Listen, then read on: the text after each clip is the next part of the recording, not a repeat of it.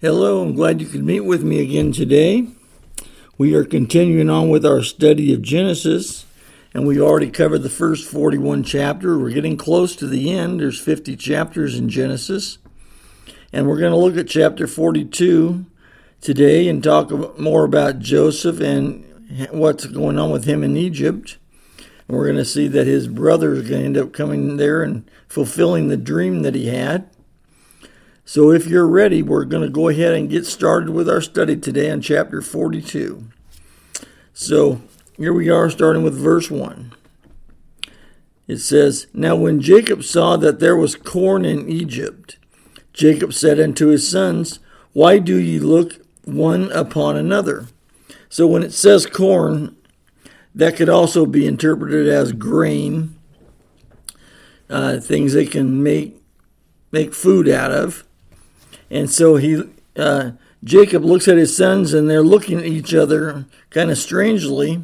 He says, "Why do you look upon one another?" And they're looking at each other oddly because they realize that when they sold Joseph, he was probably sent to Egypt and sold down there. And so they're thinking back 20 years now. And their conscience is still bothering them that what they've done to Joseph, and so they're looking at each other like, okay, this had to come up now, I guess. They kind of thought maybe it'd never come up again, but sure enough, it did come up. God hasn't forgotten what they've done to Joseph, even though God wanted Joseph in Egypt. That doesn't make them right for what they did to him. But let's keep on going here with verse number 2. And he said, and Jacob said, Behold, I have heard that there is corn in Egypt. Get you down thither and buy for us from thence, that we may live and not die. So this was a worldwide famine, but also the famine had reached Canaan, and so they need to get some food there. They're going to starve to death because they didn't have anything to eat. So Jacob is telling his boys, I want you to get your stuff ready and head on down to Egypt where I hear they have food, and bring some food back to us. And in verse number 3 it says, And Joseph's 10 brethren went down to buy corn in Egypt. So only 10 of the 12 went. Remember, Jacob thinks that one of his sons is dead. Joseph, he thinks, is dead, even though we're going to find out that he is not dead. And then the other son is Benjamin, who we're going to find out here in just a moment that he's not going to send Benjamin with the boys. Because remember that Joseph and Benjamin are the sons of Rachel, which was his favorite wife. And so he doesn't want to send Benjamin because he likes him an awful lot. He's the youngest one. And if you'll remember that Rachel died in childbirth when she had Benjamin.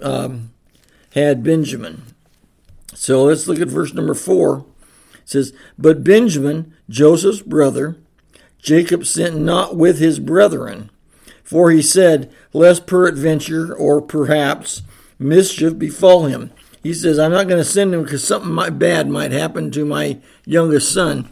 So you 10, it's not that he didn't love the other 10, he just loved the youngest one a little more. And so he was shown a little favoritism, but that's been what Jacob has done all the way through. He has shown favoritism. And remember, he showed favoritism to Joseph. He made him a coat of many colors.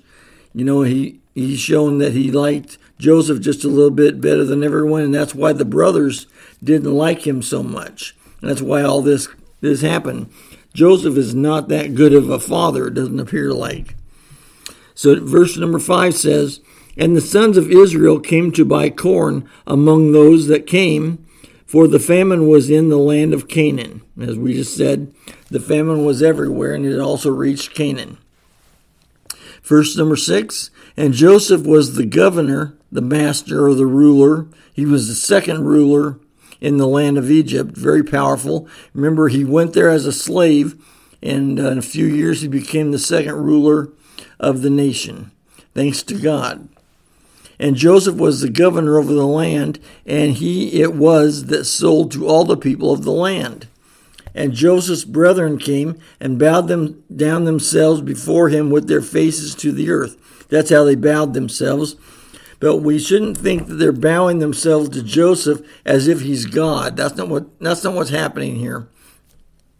They were bowing to him out of respect. You're the governor or the ruler of this land, and we've come to buy him. We're just showing due respect to you. There's nothing wrong with that.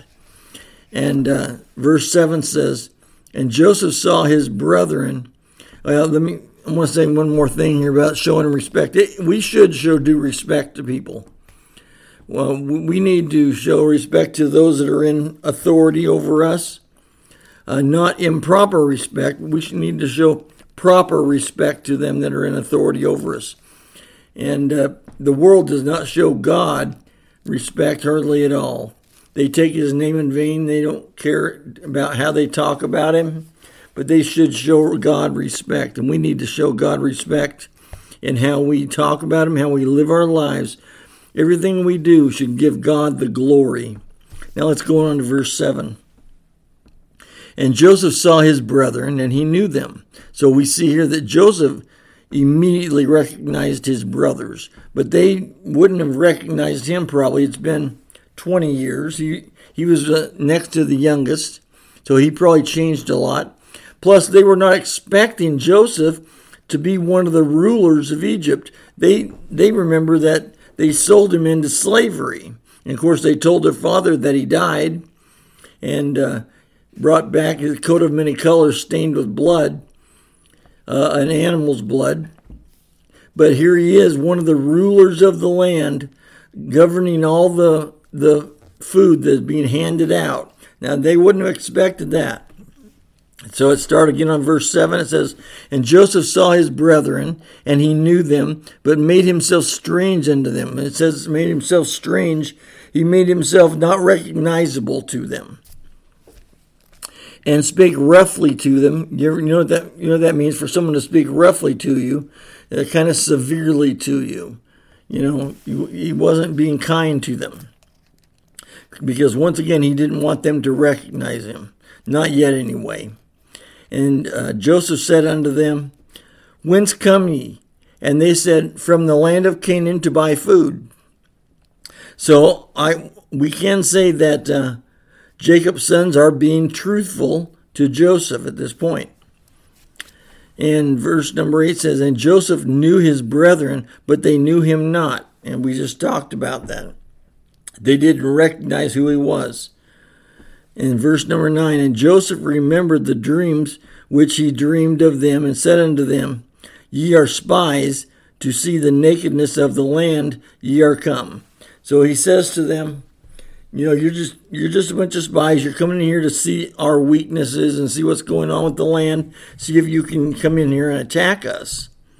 But they're saying in verse 10, they said unto him, nay, my Lord, but to buy food are thy servants come. So they're saying, we're not spies. We're just here to buy food. I want to go back and talk about that thing about them not recognizing Joseph. Joseph is a type of Christ, and they didn't recognize him at all because they weren't looking for him. And the world does not want to recognize who Jesus is. Are we recognizing who Jesus is? Are we willing to say, he is my Lord and my Savior? He's done everything for me. Are we recognizing that he is our Savior? That he can do everything for us? All we have to do is show him respect, come before him, ask forgiveness of our sins, and move on with the Lord. He wants to forgive us of our sins. He wants to give us everything that we need. Just like Joseph was trying to feed them, feed his brothers and feed the people of the world with the food he had stored up for 7 years. God is trying to take care of us if we would just submit ourselves to him. Are we willing to submit ourselves to him and recognize him as our Lord and Savior? Let's keep moving here. Verse 11 says, we are all one man's sons. These are Jacob's sons saying, we are all one man's sons. We are true men. Thy servants are no spies. And this these statements they're saying they're true men or they're good men and they're not spies. This is all true. They're not lying to him. But Joseph is making it a little bit difficult on them. Not out of revenge, but he wants to see why they're here, if they, what's going on with them. So he's not making it too easy on them yet. And verse 13 says, "And they said, Thy servants are 12 brethren, the sons of one man in the land of Canaan. And behold, the youngest is this day with our father," that'd be Benjamin, "and one is not," that who they thought Joseph was. Well, they knew that he wasn't dead when they let him go, but they thought possibly he could be now, being a slave. 14 says, "And Joseph said unto them, That is it. I spake unto you, saying, Ye are spies." So Joseph continues the ruse, and he says to them, "No, I know you're spies." So definitely he's kind of giving a hard time here a little bit, but he's not really being mean to them. He's just showing them, telling them that wants to find out what they know and if they're going to be truthful with him. Verse 15 says, "Hereby ye shall be proved. By the life of Pharaoh ye shall not go forth hence, except your youngest brother come hither." So he says, you're not leaving here unless someone brings your youngest brother Benjamin here, because he wants to see his brother anyway. And it's been about 20 years, so he's wanting to see his youngest brother. And 16 says, "Send one of you, and let him fetch your brother, and ye shall be kept in prison, that your words may be proved, whether there be any truth in you, or else by the life of Pharaoh, surely ye are spies." He's saying, okay, you're going to have to prove to me that you have this brother Benjamin, and come back and show me, otherwise I'm going to be right that you are spies. Of course, he knows they're not spies, but he's making them bring Benjamin to him. Verse 17 says, "And he put them all together into ward 3 days." The word ward here, W-A-R-D, just means jail or prison, or they were guarded. They might have just been put in a room under guard. Verse 18, "And Joseph said unto them the 3rd day, This do and live, for I fear God." This is an interesting statement here. Now, they don't recognize this as their brother Joseph. They recognize him as one of the rulers of Egypt. But he says, I fear God. Now, they're not thinking that this ruler of Egypt is serving the God of Abraham, Isaac, and Jacob. They're thinking, no, this is a ruler of Egypt. So Egypt was very polytheistic. And so they served all kinds of gods. So they probably think he is saying that I fear God, or one of my many gods. But that's not what he was saying. He was saying, actually, if they had heard him correctly, he was saying, I fear the God of Abraham, Isaac, and Jacob. And 19 says, "If ye be true men, let one of your brethren be bound in the house of your prison." So now we see him changing his mind. And he's saying, if you be true men or good men, let one of your brethren be bound in the house. Instead of the other way, he was saying that just all of you stay and one go back. Now he's saying you can just leave one and the rest of you go back. He says, if you be true men, let one of your brethren be bound in the house of your prison. Go ye, carry corn for the famine of your houses. So he's going to let 9 of them go back and just leave one. So he says, but bring your youngest brother unto me, so shall your words be verified, and ye shall not die. And they did so. So this is interesting. He says, and ye shall not die. Now we know Joseph had no intentions of killing his brothers, but he is making this statement, making it sound very serious. That, hey, bring your youngest brother back here to prove what you're saying. Even though he knew what they were saying, he wanted it to sound very serious to them. He wanted to get their attention. And so he says here in 21, and they said one to another, we are very guilty concerning our brother, in that we saw the anguish of his soul when he besought us, and we would not hear. Therefore is this distress come upon us. And they're guilty. Their conscience is guilty here. They're thinking back 20 years what they did to Joseph, and they're feeling very guilty. And they're saying what we've done here is coming upon us. And it is true. What they did with Joseph caused what's happening right now. But they're looking at it a little bit differently. They're almost looking at this as, oh, what we've done has caused bad karma. Now, we don't believe in karma as Christians. And these sons of Jacob here, they were all men that believed in the God of Abraham, Isaac, and Jacob. But they were not real good followers of God at this point. And they might have been thinking more like, well, this is bad luck or misfortune because we did this other thing. And in a sense, they're right, and in a sense, they're wrong. And let's look at verse 22. And Reuben answered them, saying, Spake I not unto you, saying, Do not sin against the child, and ye would not hear? Therefore, behold, also his blood is required. So Reuben, he's the oldest son, remember? And Reuben is taking an opportunity. He did say to them 20 years ago, don't bring any harm to Joseph. He did stand up for him. But Reuben is taking an opportunity to say, I told you so. And sometimes we do that. Sometimes we speak up in ways or at times that we just shouldn't do it. He did not need to say at that moment right here, they are under arrest by one of the rulers of Egypt, and they've been accused of being spies. It wasn't the time for him to be saying, I told you so. He should have been helping them figure out what they're going to do to go home, get Benjamin, and bring him back. But no, he just had to stop what he was doing and say, yeah, I told you not to do this. Do we ever do that? Do we ever speak out of turn? Sometimes we let ourselves get out of line, don't we? And start speaking in ways we shouldn't be speaking. And when we really should be listening to the Lord and letting him guide us, we let our own mouths get ourselves in trouble. We need to bring our tongue under control. And so let's see what it says here in 23.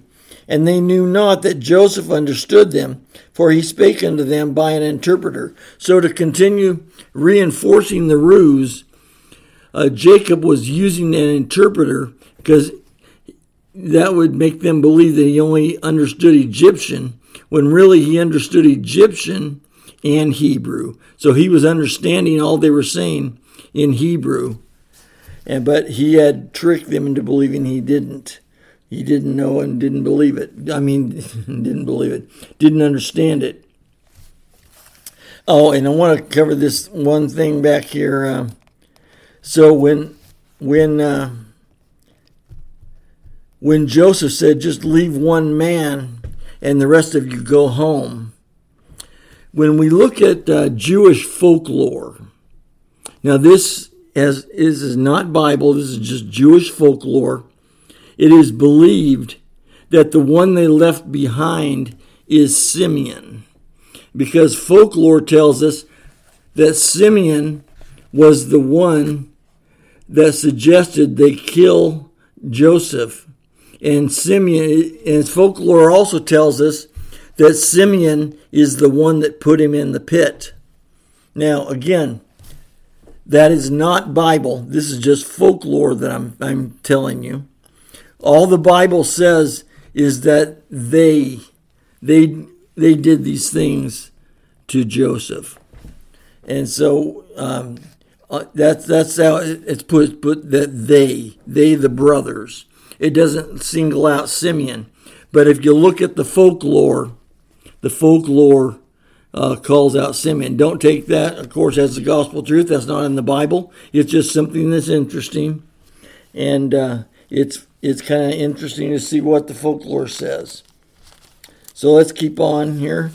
24 says, and he turned himself about from them and wept. Joseph, that is, turned himself about from them and wept, and returned to them again, and communed with them, and took from them Simeon, and bound him before their eyes.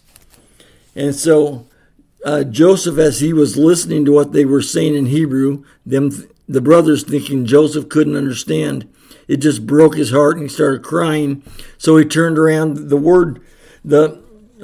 The phrase "turned himself" means either turned around or that he walked off or walked around a little bit. So he probably walked off from them a little bit so they wouldn't see him crying over what they have said. And then after he got his composure back, he returned to them again, and to show them the seriousness of this situation, he took Simeon, and with Simeon being the second oldest and the one, according to folklore, that was the one that suggested that they kill Joseph. He tied up or bound Simeon's hands, maybe and his feet, right in front of the brothers, so he could have them say, "Hey, you might want to hurry and get back here because your brother is bound here. He's all tied up." Verse 25. Then Joseph commanded to fill their sacks with corn, and to restore every man's money into his sack, and to give them provision for the way, and thus did he unto them. He said he was going to give them corn to go with, to take back home, grain to go home with so they could feed their families. But then it says here, he restored every man his money. And that's going to worry the brothers because they weren't expecting to get their money back. They expected to pay for this corn that they were purchasing. But Joseph gives them back all of their money. And not only that, he gives them provision to go home on so they didn't have to use what he gave them for their family. And then he says in 26, and they laded their asses with corn and departed thence. So their animals, their pack animals, were loaded down with grain, and they headed home. And in 27 it says, and as one of them opened his sack to give his ass provender in the inn, where they took a break, he espied his money, for behold, it was in his sack's mouth. That's the last thing that he expected to find.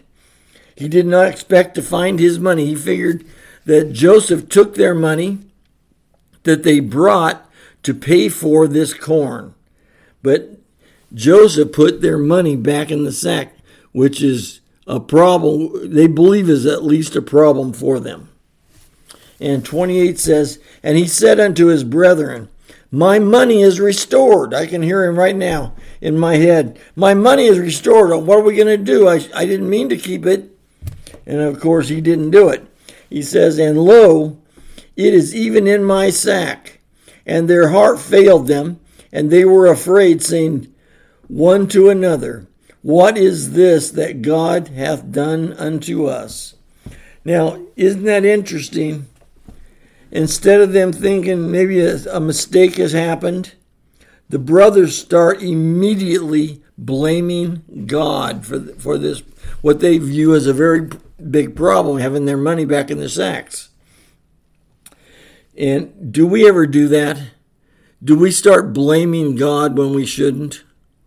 God is never to blame. God is to be worshiped. God is to be praised. God is to be thanked. We should give him all the glory and all the praise for everything. But as soon as these men turned around, they had all the corn. All they had to do is go home and get their brother. They started blaming God for them having their money. We shouldn't blame God. We should go to God in prayer and ask, hey, God, what happened? Why has this happened? God can help us, but he is not to be blamed. We should put our faith and trust in God. Verse 29 says, And they came unto Jacob their father unto the land of Canaan, and told him all that befell them, saying. So we see here they've gotten back home now. And it's a pretty good journey from Egypt. If you look on a map, I didn't look about any miles it is, but quite a big journey from Egypt to Canaan. So it's not just a little hop, skip, and a jump. It's a good amount of time. But now they've arrived home. And so what we're going to see in the next few verses, I think down to around 30, verse 34, we're going to see them recounting the story of what happened to them, to Jacob their father, so that he can understand what's going on. So let's continue on with 30. The man who is the Lord of the land, talking about Joseph, spake roughly to us, and took us for spies of the country. 31. And we said unto him, we are true men, we are no spies. So far they're giving their father the right answers, the right story. Verse 32. We be 12 brethren, sons of our father, one is not, and the youngest is this day with our father in the land of Canaan. 33. And the man, the Lord of the country, said unto us, hereby shall I know that ye are true men. Leave one of your brethren here with me. That'd be Simeon, probably. Well, because we don't know if it's Simeon or not. I mean, we're just, that's what the folklore says. Here with me, and take food for the famine of your households, and be gone. 34. And bring your youngest brother unto me. Then shall I know that ye are no spies, but that ye are true men. So will I deliver you your brother, and ye shall traffic in the land. He says, if you come back with your brother, I'll give you your brother I got in jail here, and you can buy and sell here in the land of Egypt. And 35 says, and it came to pass, as they emptied their sacks, that behold, every man's bundle of money was in his sack. And when both they and their father saw the bundles of money, they were afraid. They're afraid that the ruler, their Joseph, is going to think that somehow they stole their money back, and that they're going to be in trouble when they get back there, or that he might even come hunting for them. Verse 36 says, and Jacob their father said unto them, me have ye bereaved of my children. Joseph is not, he believes that Joseph is dead, and Simeon is not, and ye will take Benjamin away. All these things are against me. So we see Jacob stating that, hey, you're causing me to lose all my sons. He's blaming his boys. 37 says, and Reuben spake unto his father, saying, slay my 2 sons, if I bring him not to thee. Deliver him into my hand, and I will bring him to thee again. So Reuben says, give me the opportunity to go back and go back with Benjamin and bring him back to you. And if I don't bring him back, you can kill my 2 sons. That's quite a thing to say, isn't it? I couldn't have said that. I got 3 children. I couldn't have offered up 2 of my sons like that. I just couldn't do it. I have to think of some other way to handle it. Verse 38, and he said, my son shall not go down with you. This is Jacob speaking. My son shall not go down with you, for his brother is dead, and he is left alone. If mischief befall him by the way in the which ye go, then shall ye bring down my gray hairs with sorrow to the grave. So Jacob says, you're not taking Benjamin and going back. He's not going to allow, he says, if I let him go with you and something happens to him and he gets killed, he said, that will cause me to die. And he said, I just couldn't take it. Well, that brings us to the end of our story today. Tomorrow we'll be looking at verse 43 and up through verse 45. This story continues, so we got a ways to go. It's very interesting what God is having for us. So get some time, read over the chapter again. Read over 43 if you get an opportunity also. It's not too long. It's only 34 verses. And we will meet again together and see what God has for us. I hope you have a good day.